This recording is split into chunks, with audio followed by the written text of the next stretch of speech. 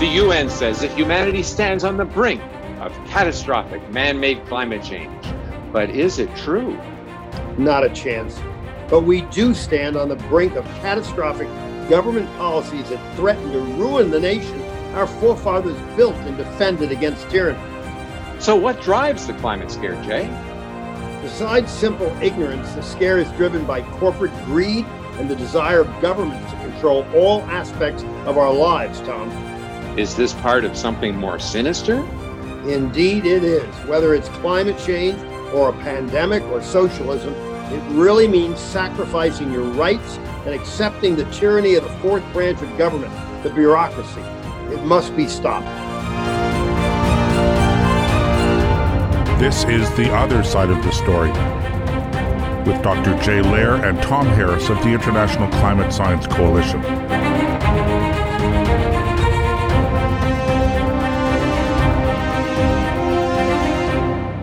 This week, we're going to take a look back at Earth Day that just passed last week and cover things relating to the fact that Earth Day has been really hijacked by the climate alarmists. But a lot of people don't know the origination of Earth Day, and I live only a couple hours from what kicked it all off.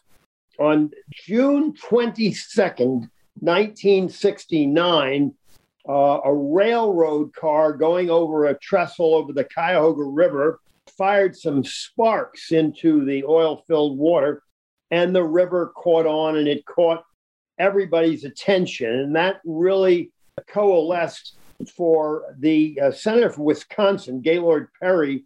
He actually originated the idea of having an Earth Day, and he named it to be on April 22nd, which is kind of interesting.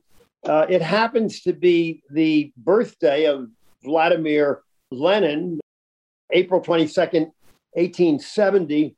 And there are an awful lot of people that think that isn't a coincidence. Gaylord Perry was quite the leftist and very likely admired Lenin and other communists that came after him. But the real story, there's no question, that's the fact if that was his intention. But one of the interesting things that people do not know, that while that fire on June 22nd, 1969, really sparked, to make a pun here, sparked the idea of Earth Day, it was actually the 18th recorded fire on the Cuyahoga River since 1868. So it wasn't new, but it didn't seem to bother people until the year of 1969, and it got the whole thing going.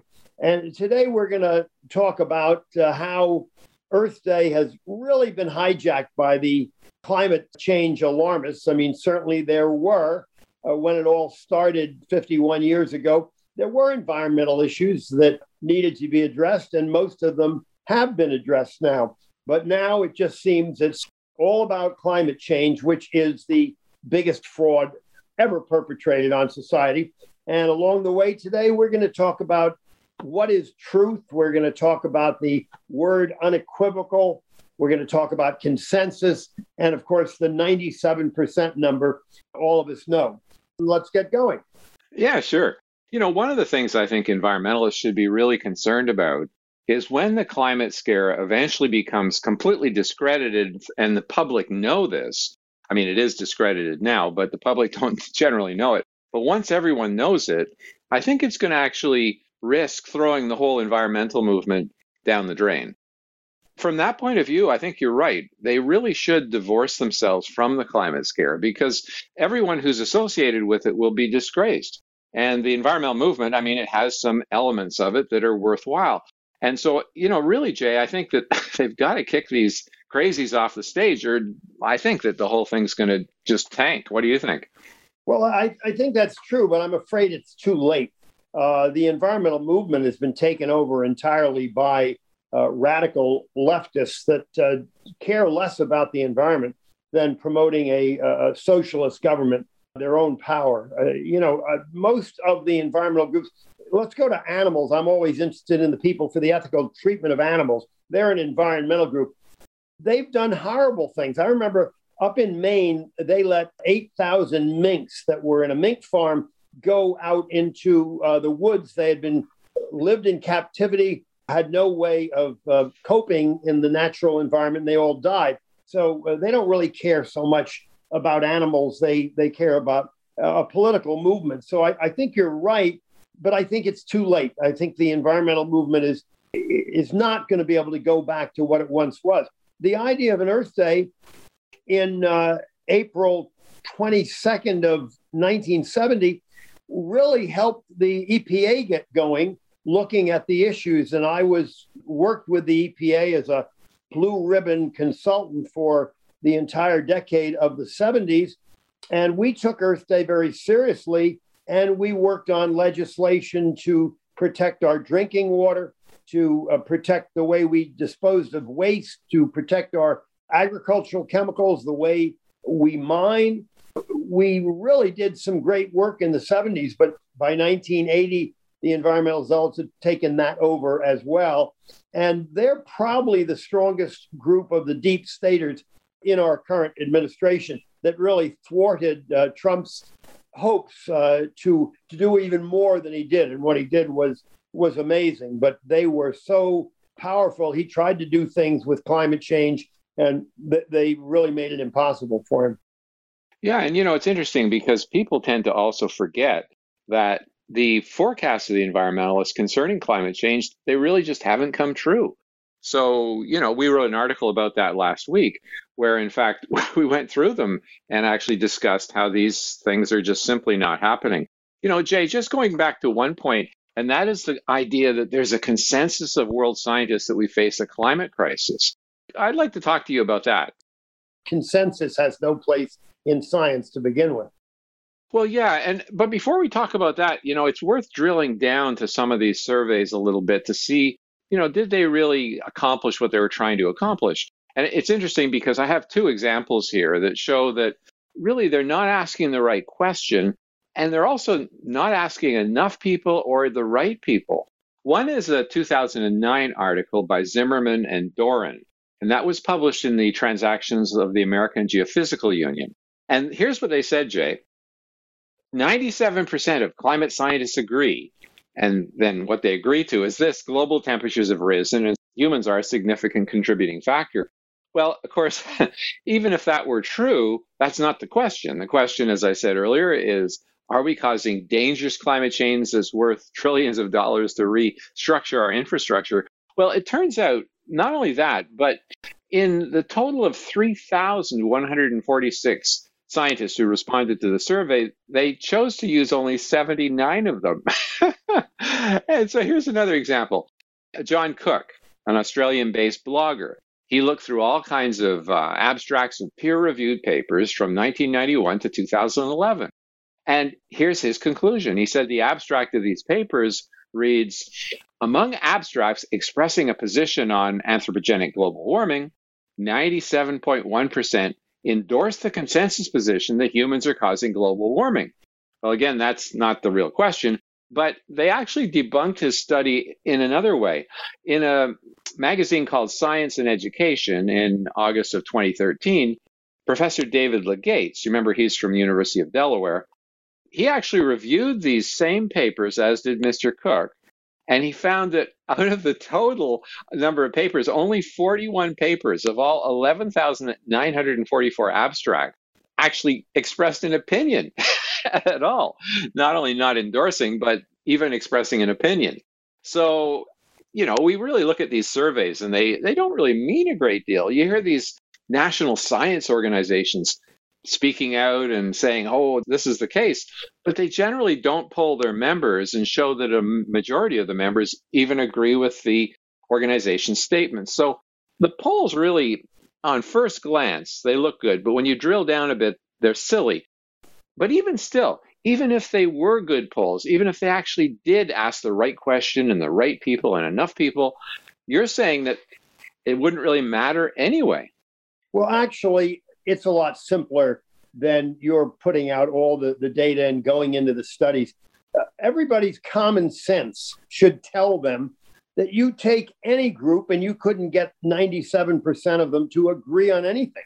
The fact that these people have chosen this absurd number should tell folks with common sense it isn't possible. Now, I've been polling people on human-caused climate change actually for the last 30 years. I mean, I've been involved in it that very long.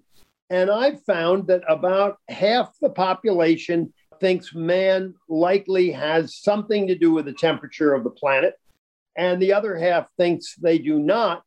But basically, all of them are not worried about it being a threat to life on Earth. There was a terrific poll. There is a poll taken every couple of years in Denmark on what are the major problems of the whole world. And they list 17 topics. I mean, obviously, we have poverty, we have famine, we have waste disposal, adequate drinking water, things like that.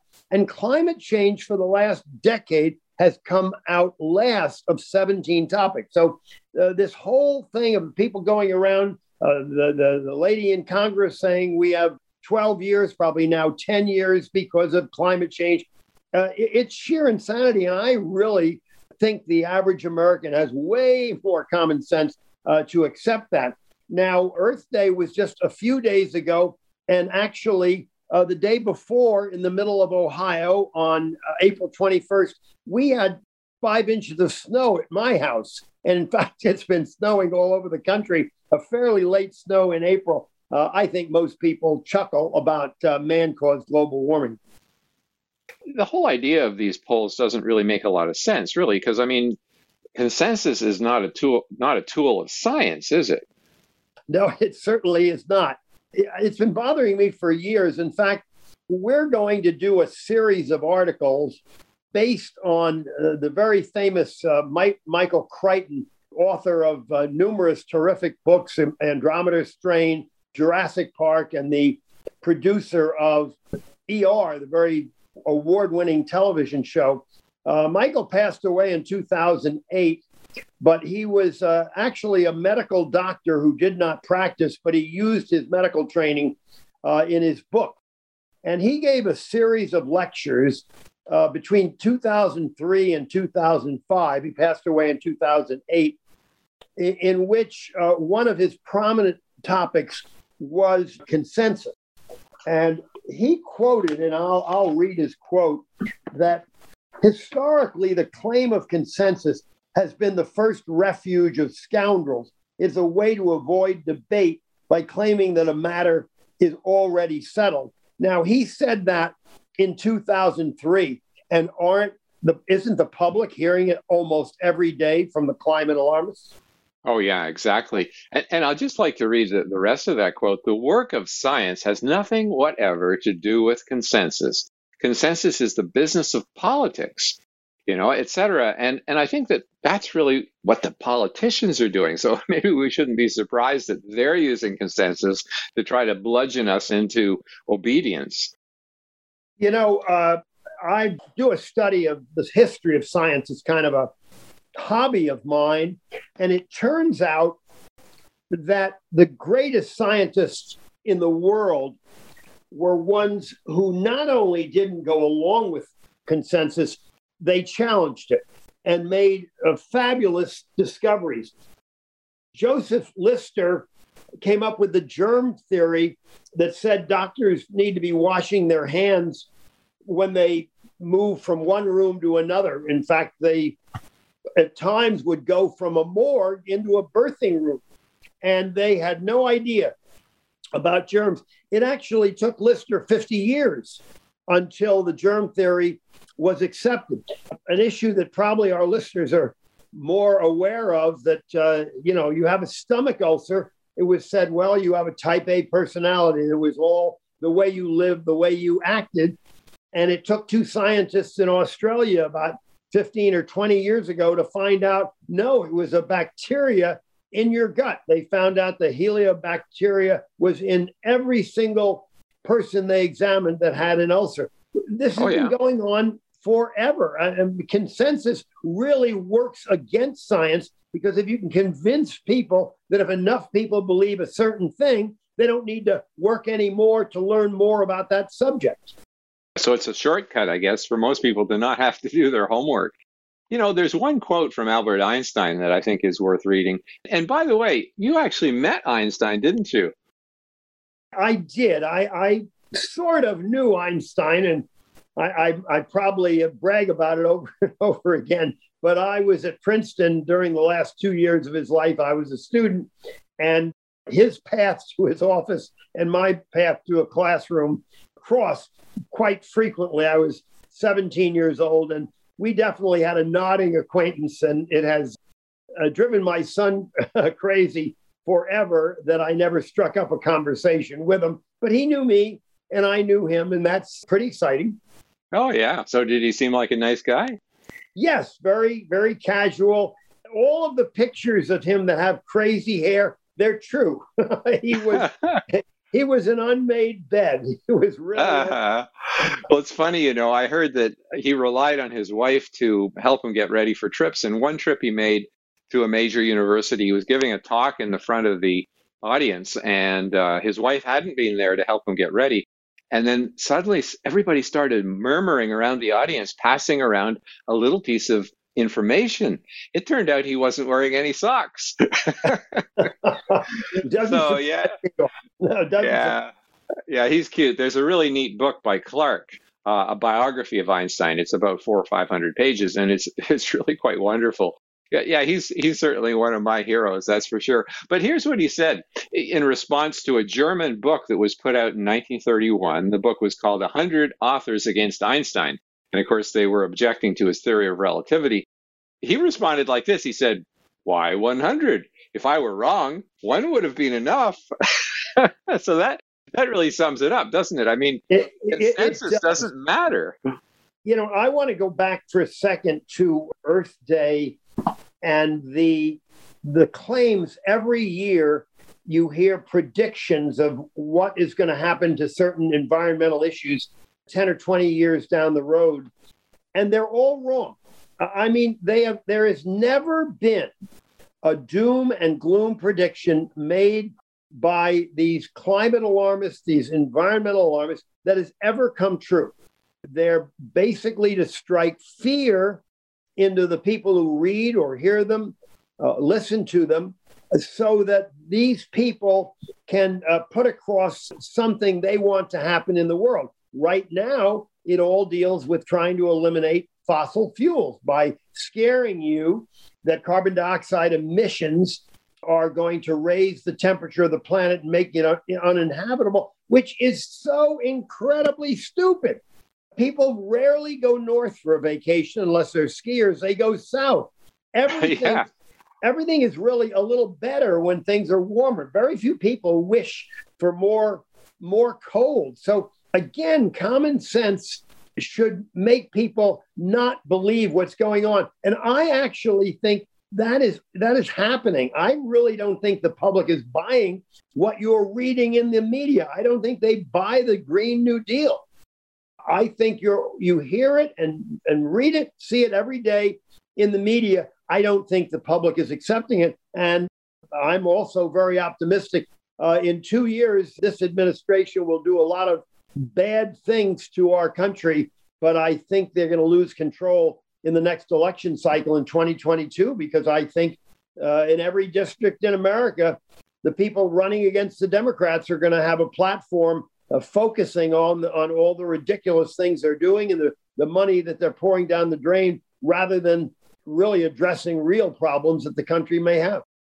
Yeah, and I think that's a point of view that actually is probably shared all over the world. I mean, the United Nations did a poll a few years ago. It was called My World, and people can look it up on Google, My World, and they asked people to prioritize a whole lot of issues.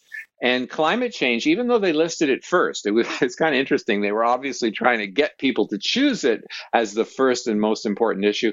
But even though they listed it first, the 9 million people that voted, they voted it dead last. And they put things like education and clean drinking water and all that first. And I found it interesting, Jay, that the only countries that put climate change even in the top 5 were countries that were well off, and they had already satisfied their needs for peace and good water and good food and things like that. I mean, when it really comes down to it, if you don't have proper food, if you don't have enough water, you don't care about climate change. I mean, good grief. So yeah, I think you're really right. Jay, one quick point here. Crichton made a point at the end of his speech. He said that as the 20th century drew to a close, the connection between real science and public policy became increasingly elastic. Now, I didn't really understand that statement. Could you explain that a bit? Yes, I think he realized, and it amazes me because that speech was, I believe, 2003 or 4. He was really ahead of his time in recognizing that science became a thing to prop up policies that people in government wanted. I'd have to almost go back to 1950 when I thought science was really pure and all scientists were ethical and they reported all their results. And what Crichton saw at the turn of the century was that scientists were willing to shape their results in accordance with policies that politicians wanted or they wanted. And that elasticity was, the meaning was that the reality of the facts and data got stretched. I mean, you could stretch the data to work on your behalf. And this really did start, unfortunately, following the fabulous job that our scientists did under government supervision to create the atomic bomb that ended World War II. And that government science project was so successful that the science director under Eisenhower, Vannevar Bush, convinced Eisenhower to set up science agencies in the government and essentially move research from the private sector into the government. And then we started doing science research that would support things that the government wanted to do. So I see. Yeah, Crichton was absolutely correct, and it's gotten worse and worse. Yeah. It's interesting. One of my sisters used to work in the government as a researcher here in Canada. She was told one day to go and find some evidence for a particular political statement, and she went and she couldn't find it. But they really pushed her hard. And what she told me later, I thought was kind of cute. She said, it's really not evidence-based decision making. It's decision-based evidence making, because they decide on what they want to do, and then they go and look for evidence. If you search far and wide, you can probably find evidence for practically anything. So, yeah, it sounds like that's the connection between real science and public policy is pretty elastic now. Well, there are 3 other points I want to go back to. One, when you mentioned that the surveys that are done by various professional societies are not really surveying their membership. They're just dictums put out by the boards of directors of these organizations. And if you look across the board at almost any science society, whatever the discipline is today, the people that are running them are truly leftist. They are so liberal. There's a lot of psychological reasons for that happens, but there simply are no science societies today run by, I don't care if it's physics or chemistry or mechanical engineering, there are none that are run by conservatives. So they're putting out a statement trying to make you think it's their membership. And as you said earlier, it is absolutely not their membership doing this. Yeah, exactly. So these are just political statements put out by the leaders of these organizations without actually consulting their members in many cases. Yeah, and it gets worse because everybody knows that you could count the non-liberal universities and colleges in the United States on the fingers of one hand. Academic have all, don't ask me why, for some reason or other, they're not happy with the country. They literally teach socialism. They don't teach civics anymore. It's in our high schools, it's in our colleges.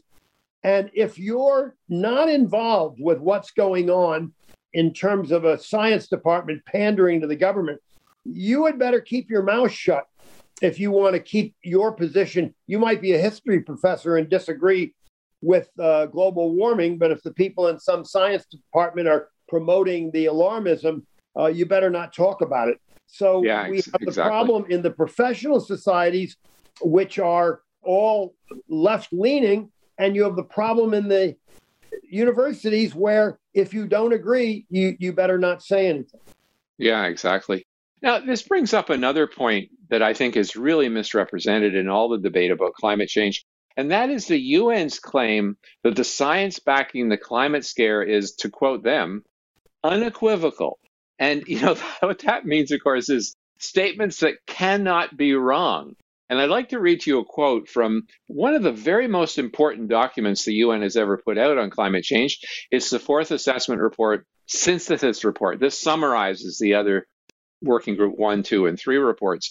And they said this: warming of the climate system is unequivocal, as is now evident from observations of increases in global average air and ocean temperature, widespread melting of snow and ice, and rising global average sea level. Now, of course, it's pretty goofy saying that they're observing anything that's an average, because, of course, the observation of averages doesn't make any sense. That's a calculation based on thousands of observations. But, the whole concept that warming or the observations is unequivocal, does that really make any sense?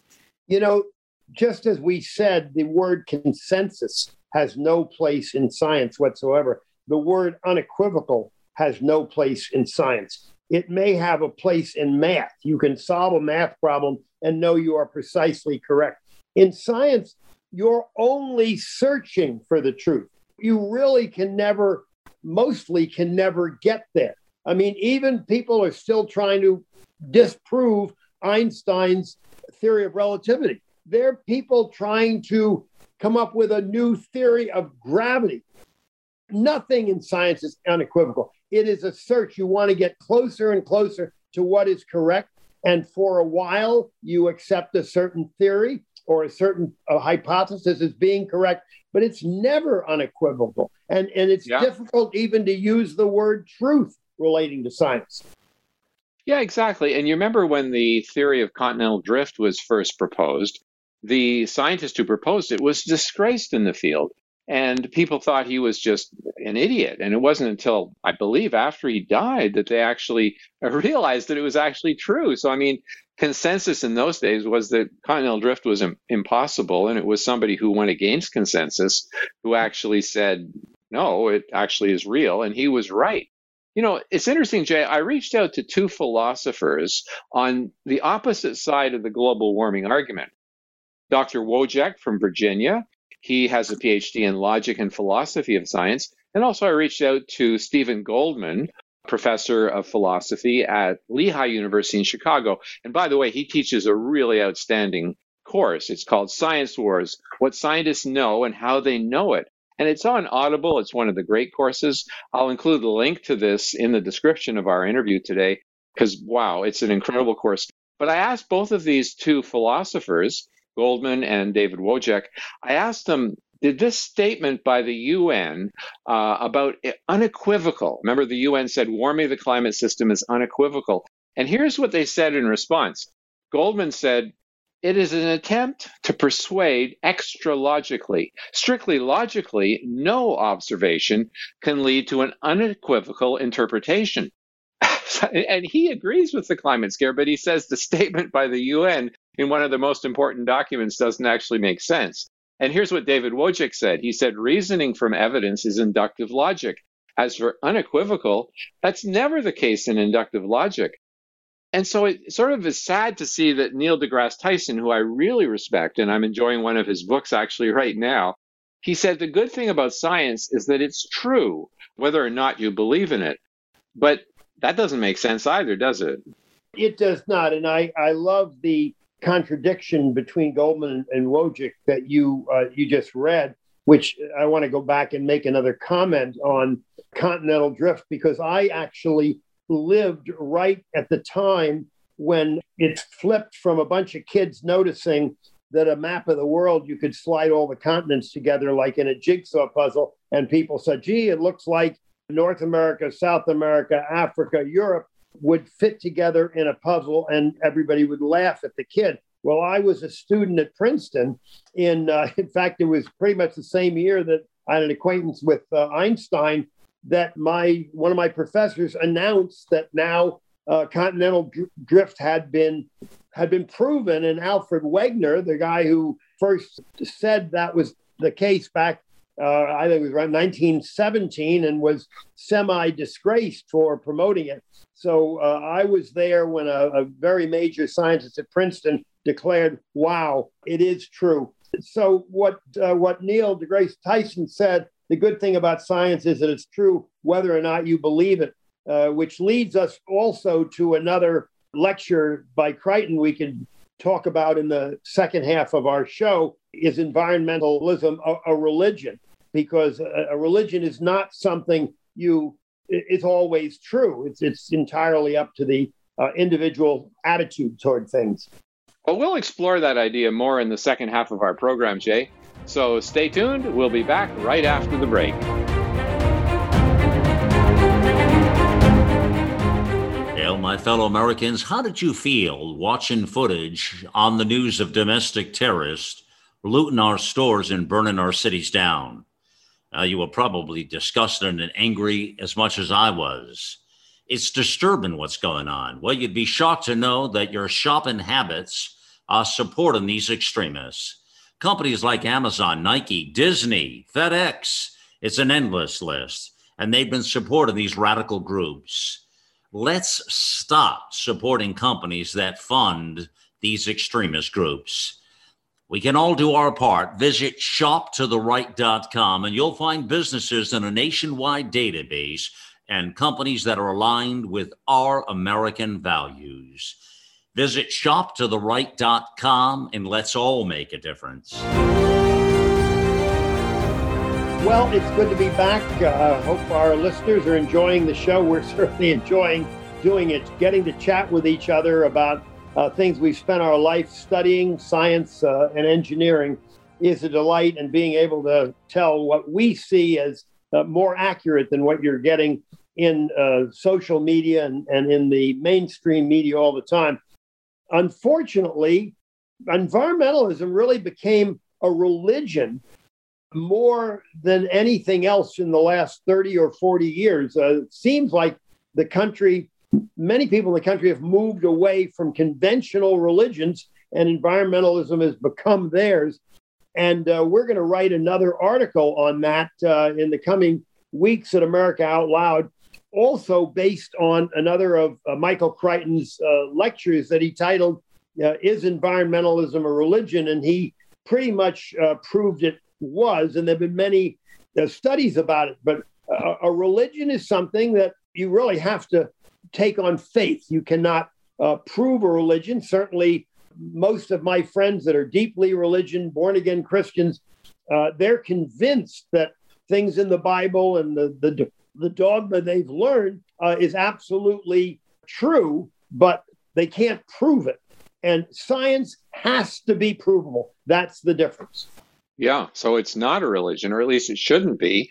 But, when I talk to a lot of these people, they're so close-minded. I went to a presentation a few years ago. It was put on by a group that were saying it was the end of snow in Canada. What a joke. And they brought in world-class skiers who were all lamenting the end of snow in Canada. So I went to the microphone during the question period. I'd done a bit of research before the presentation, and I found that the average snow cover in North America had been increasing for decades. So I actually mentioned this to people. I said, well, it would be disastrous from the skiing industry if, in fact, the snow went away. But I don't really think that's a problem because it's been increasing for decades now. And, oh, man, were they mad. I had people in the audience actually stand up and shake their fists at me saying, go home, get out of here. And so it struck me as almost like going to an evangelic church and actually standing up and questioning the existence of God. I mean, you're right. The environmentalism to that extent has become really an extreme religion. I mean, it's not actually open to alternative ideas or new points of view. Do you find that? Absolutely. And in fact, I mentioned in the first half of the show that here in central Ohio, we had 5 inches of snow on the 21st of April, the day before Earth Day. And I'll bet you if I had time to search the media on the internet, I would find an article that would blame that snow on global warming. Because it really doesn't matter now what goes on with weather on the planet. If it's not good, they blame it on global warming, whether it's hurricanes or tornadoes or droughts or floods. It is ridiculous. But people have to it's a construct to take away capitalism, to take away individual freedom and put the government in charge. Because let's face it, if man is causing problems with the climate, the government has to take over, not just our government, the United Nations, a one world government. The motivation is all political. I don't understand why. I don't know why these people are not happy with life as it is, but that would appear to be the case. Yeah, it's interesting. When I get asked what's driving the climate scare, that, of course, is a very major one and perhaps or probably the major one. But I think a lot of people actually, they have their hearts in the right place. They just are ignorant of the facts. And of course, the major recipient of this $1 billion a day that goes to climate finance are these alternative energy companies, the wind and solar. So I think there's a pretty substantial profit motive as well. I wanted to read another quick quote from Einstein because I think it goes back to this issue of truth, which is kind of interesting. He says, "Whoever undertakes to set himself up as a judge of truth and knowledge is shipwrecked by the laughter of the gods." And so I think, what we should really do maybe is define truth. I mean, you remember Voltaire, he said, "If you wish to converse with me, define your terms." So if it's okay with you, Jay, I'd like to go back to Plato, because Plato defined truth in a certain way. But you had an interesting reflection of Plato and Aristotle, comparing the two. Could you talk about that a little? Yes, I began my career, over 60 years ago, as studying groundwater hydrology. And I went back to the history of how people thought water in the ground occurred. And there were two very diverse opinions on it. First, let me remind people there were three great Greek philosophers, Socrates, Plato, and Aristotle, that go back in the order of 300-400 years BC. Socrates was the first, and Socrates trained Plato, and Plato trained Aristotle, but they're very different views. The people are generally familiar with the Socratic method, which is kind of teaching students by asking questions and making them figure out their answers themselves. Plato had a very different view. I mean, he would come up with ideas out of thin air, and if he believed in them, that was it. Aristotle, his student, realized that if he couldn't find real life incidences of things, if he couldn't find real data, then he would not accept something as being truthful. And it came to me studying the various ideas and theories of how did water get under the ground. They had two very different views. Plato decided that the water in the ground was just air that was condensing to water. Aristotle believed that the water underground came from the oceans, and the salt was filtered out. Believe it or not, they were both wrong, and those theories were put forth 300 plus years BC, and it wasn't until the 17th century that a French scientist figured out that rainfall was adequate to not only fill the rivers and lakes, but to sink into the ground and fill the pores between rocks. So the development of science moves very, very slowly. And no matter what theory some people pick up, unless you have real empirical proof and data, you've got to recognize it's not truth. You hope it's near truth, but you're constantly searching. Well, it's interesting, Jay, that Plato defined truth in a way that's easy to remember. He said, truth was universal, necessary, and certain. Now, that's easy to remember because the abbreviation would be UNC.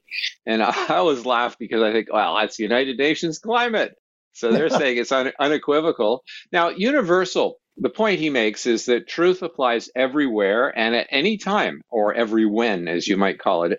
If it's true, it applies on Earth, it applies on Mars, it applies 100 years ago. And like you were saying earlier, it's mathematics, 2 + 2 = 4, or how does a queen move in a chess game? The second thing is it's necessary. It must be the way it is. There's no other explanation. In other words, it's unequivocal. And the third one is it's certain. It's not a matter of probability. So, do you think science fulfills these universal, necessary, and certain requirements? Well, it tries. I mean, no matter what your discipline is, you can come up with certain laws of science which are unequivocal, mostly because they've been tested for eons, and the theory, the hypothesis holds up. But there are not really very many things like that. And that's why math is so important in science, because if you can't prove something with mathematical equations that are, where you know all the variables in the equation, you can't absolutely be sure it's true. As I said earlier, there really are people trying to redefine gravity. That sounds very silly, but it's true. And certainly they're trying to still prove Einstein wrong in his theory of relativity. So there aren't that many truths in science. We hold things to be true until we gain more knowledge and find that the truth can be improved upon or changed, as we quoted earlier about continental drift, and I mentioned about the problems medically that change. Well, Professor Goldman, the Lehigh University philosopher who teaches that course, Science Wars, What Scientists Know and How They Know It, he really goes into this truth issue quite a lot, and it's really quite intriguing. He pointed out that in the late 1990s, there was something called the Science Wars. In fact, that's the main title of his course. And here's what happened. The hard scientists were saying to the social scientists, oh, you guys are a bunch of flops. I mean, we're finding truth about nature. Social science is all qualitative. It's very fuzzy. And so there was this war that was going on in the late 1990s between the hard sciences and the social science.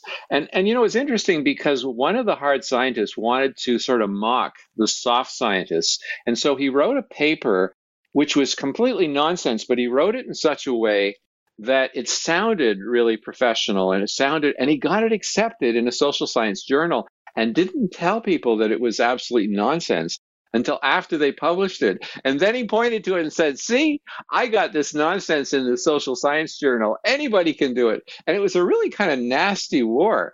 And it actually leads me to what Professor Goldman talks about when he discusses, what is science and what is it actually finding? And he points out that science is really educated opinions based on scientists' interpretations of observations. And as you know, Jay, ever since ancient times, philosophers have recognized that observations are subjective. They're very opposite in a way of the UNC, in that it's actually particular, contingent, and has some degree of unknown, So, I mean, our methods of observing are imperfect.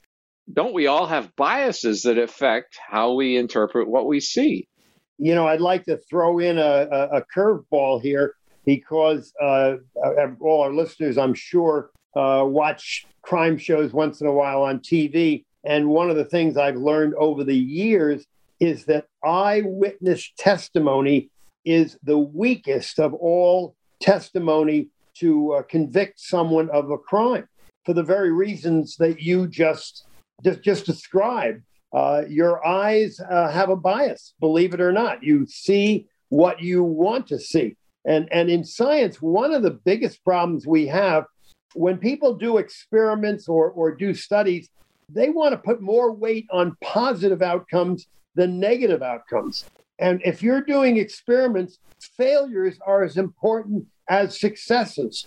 And yet, most scientists, and especially today, maybe more than it was 50 years ago, put more credibility on the things that work out the way they want them to work out, instead of when they don't work out the way they want them to work out. Yeah, exactly. For example, the climate alarmists, they see this correlation between CO2 and temperature throughout history. But they don't see the places where it doesn't correlate. I mean, that really relates right back to the 17th century English philosopher, Sir Francis Bacon. He has the idols of the mind. And the one you're describing is the idols of the tribe, where we see patterns that don't exist, or we actually put more importance on positive things. That's actually worth talking about, because this debate between different kinds of approaches to science, I think, is really important. Bacon actually had 4 idols of the mind. I mean, the one you just described was idols of the tribe. And I'll just quickly list the other ones: idols of the cave, the marketplace, and the theater. And the cave was how we're affected as individuals due to our personalities and our likes.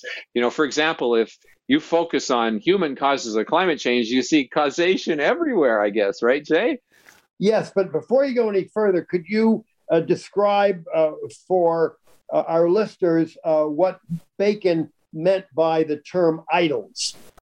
Yeah, well, these are things that we bow to subconsciously, so that we don't think about nature as it really is. We think about nature as we are to a large extent. In other words, we're influenced in how we see things. These are things that the mind actually does to our observations. Idols of the tribe is the first one you mentioned. Idols of the cave, which are affecting us as individuals due to our personalities, our likes and dislikes. Idols of the marketplace, that's interesting. That is one which comes through language largely that is vague. And a good example is people, talk about climate change is real. To us, to you and me, we say, well, that's obvious. I mean, climate always changes. But what the UN means when they say that is their official definition of climate change. This is actually quite surprising, because their definition in the Framework Convention on Climate Change, here's what they say climate change means: a change of climate which is attributed directly or indirectly to human activity that alters the composition of the global atmosphere, and which is in addition to natural climate variability observed over considerable periods of time. So when they say climate change, really, Jay, I think what they're saying is man-made climate change, isn't that? Isn't that right? Yeah, there's no question about that, Tom. In fact, if you read the literature surrounding the United Nations Climate Change Panel, IPCC, their mandate is not to learn what causes climate change. Their mandate is simply to study man's impact on climate, just exactly as you described. And so people have the wrong idea when they read press releases that come out of the IPCC, reports that come out almost every year. They're not looking for the truth about climate change. They're only looking for evidence that shows man has an impact. And as I said, I started studying this well over 30 years ago. And what has amazed me from the beginning, that people don't recognize the arrogance that they are presenting in trying to believe that man is more powerful than nature. We are nothing compared to the forces of nature as to climate.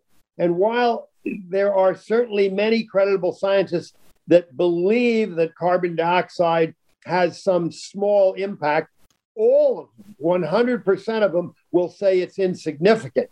Now, if the impact is a decimal, many zeros to the right, many zeros from the right of the decimal, why even consider, why are we still chasing a number that has no meaning at all as to the Earth's thermostat? But that's all that these UN panels are doing, trying to pin down man's impact. And it is the height of arrogance that man has really an impact on nature as a whole. Now, we can impact a small area. We can change the climate of a small town by building buildings and roads, by starting agriculture where it didn't exist. Phoenix was once a place where asthmatics went to get a breath of fresh air without moisture. And the climate in Phoenix was much drier many decades ago. But when it became a popular resort, they built well over 100 golf courses, irrigated them all, and it stopped being the dry climate that had been over a half a century ago. So humans can cause climate change over smaller areas than the whole Earth. Without a doubt. We do that all the time, but we're talking about local areas that we can measure.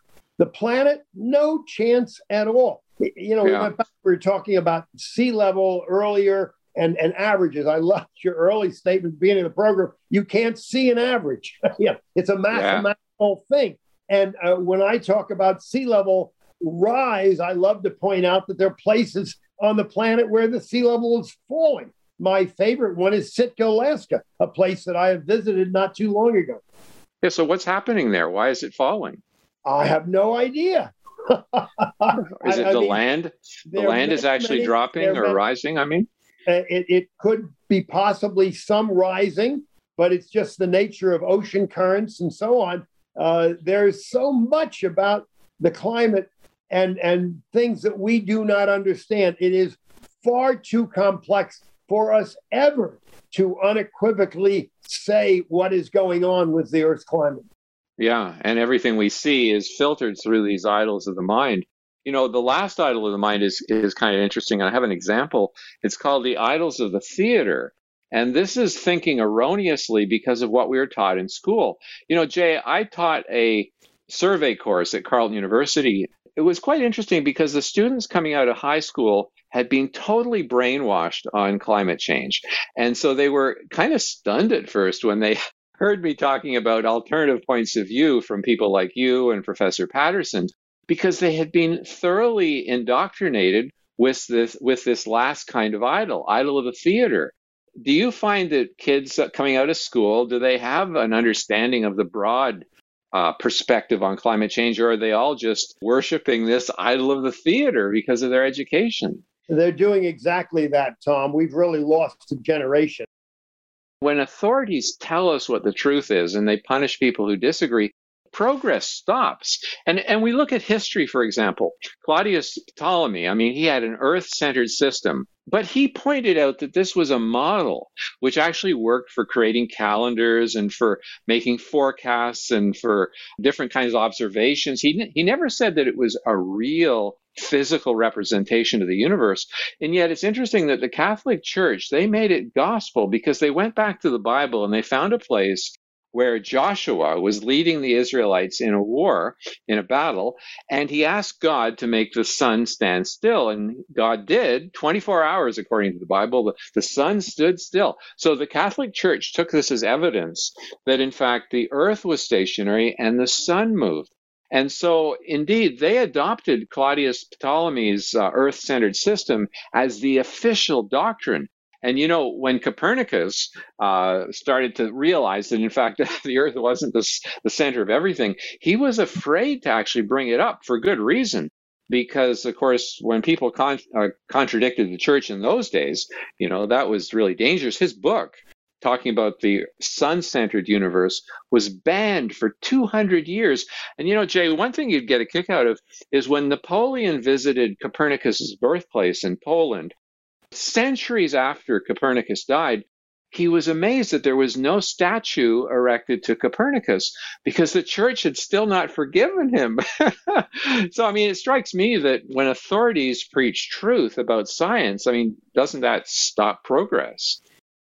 Well, it certainly does. And I would guess that many of our listeners may not be aware that Galileo was imprisoned for the last 7 years of his life by being a follower of Copernicus. It was a house arrest. He wasn't in a prison cell, but he was not allowed to move among the population. He continued to do, great work on his own.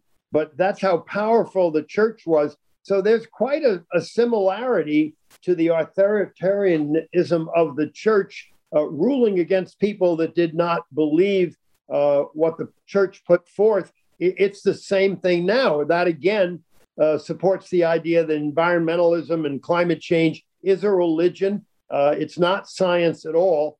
And again, I want to tell our listeners, I'm really very optimistic because I think they have gained so much power that they're going over the edge, and that the average person in America, the vast majority of people in America, are already waking up to the fact that the ideas they're putting forth, that they're reading, seeing, and hearing every day are quite inaccurate. And there's going to be a backlash. And in every way, we're going to see the average citizen have something happen in their lives that they will see as negative and be a result of this new administration. So I'm kind of glad that they have total power now, because I think they'll do more damage to their own party than they will do to the country in the next 18 months before our next election cycle.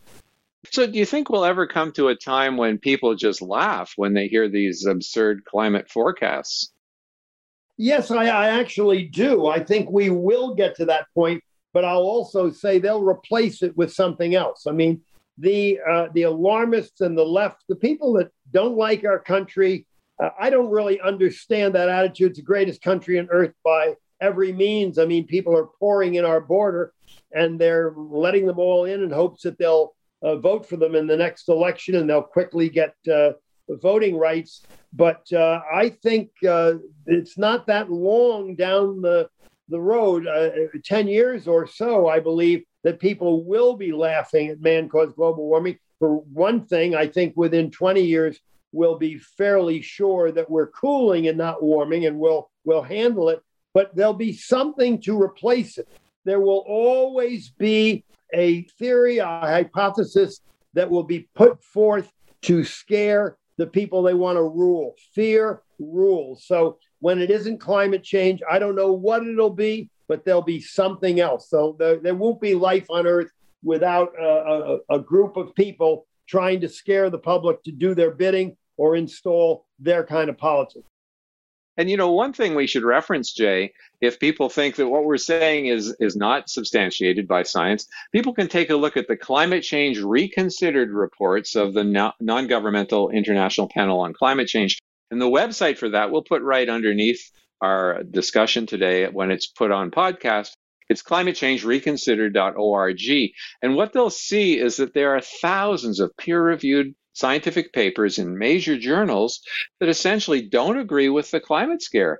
I mean, surely it's time to open up the debate about climate change before we go any further spending another nickel. Tom, I want to re-emphasize one word you just said that people might think is an exaggeration. You said there are thousands of articles. You are not exaggerating. The Heartland Institute put out 3 volumes, almost 3,000 pages of very brief articles. There really are over 1,000 articles. The amount of data supporting the fact that man is not controlling the climate and that fossil fuels are a wonderful boon to society. There's so much data if people want to read it. If they don't want to, they can listen into us every week. We won't always be talking about climate change. In fact, next week, we're going to try to explain to people a subject we don't think they understand, and that's what woke is, and it has a historical background going back to the Bolshevik Revolution in Russia. We're going to cover a lot of topics, so if they don't want to read, they can tune in to us every weekend and on our podcasts. So, signing out from the other side of the story.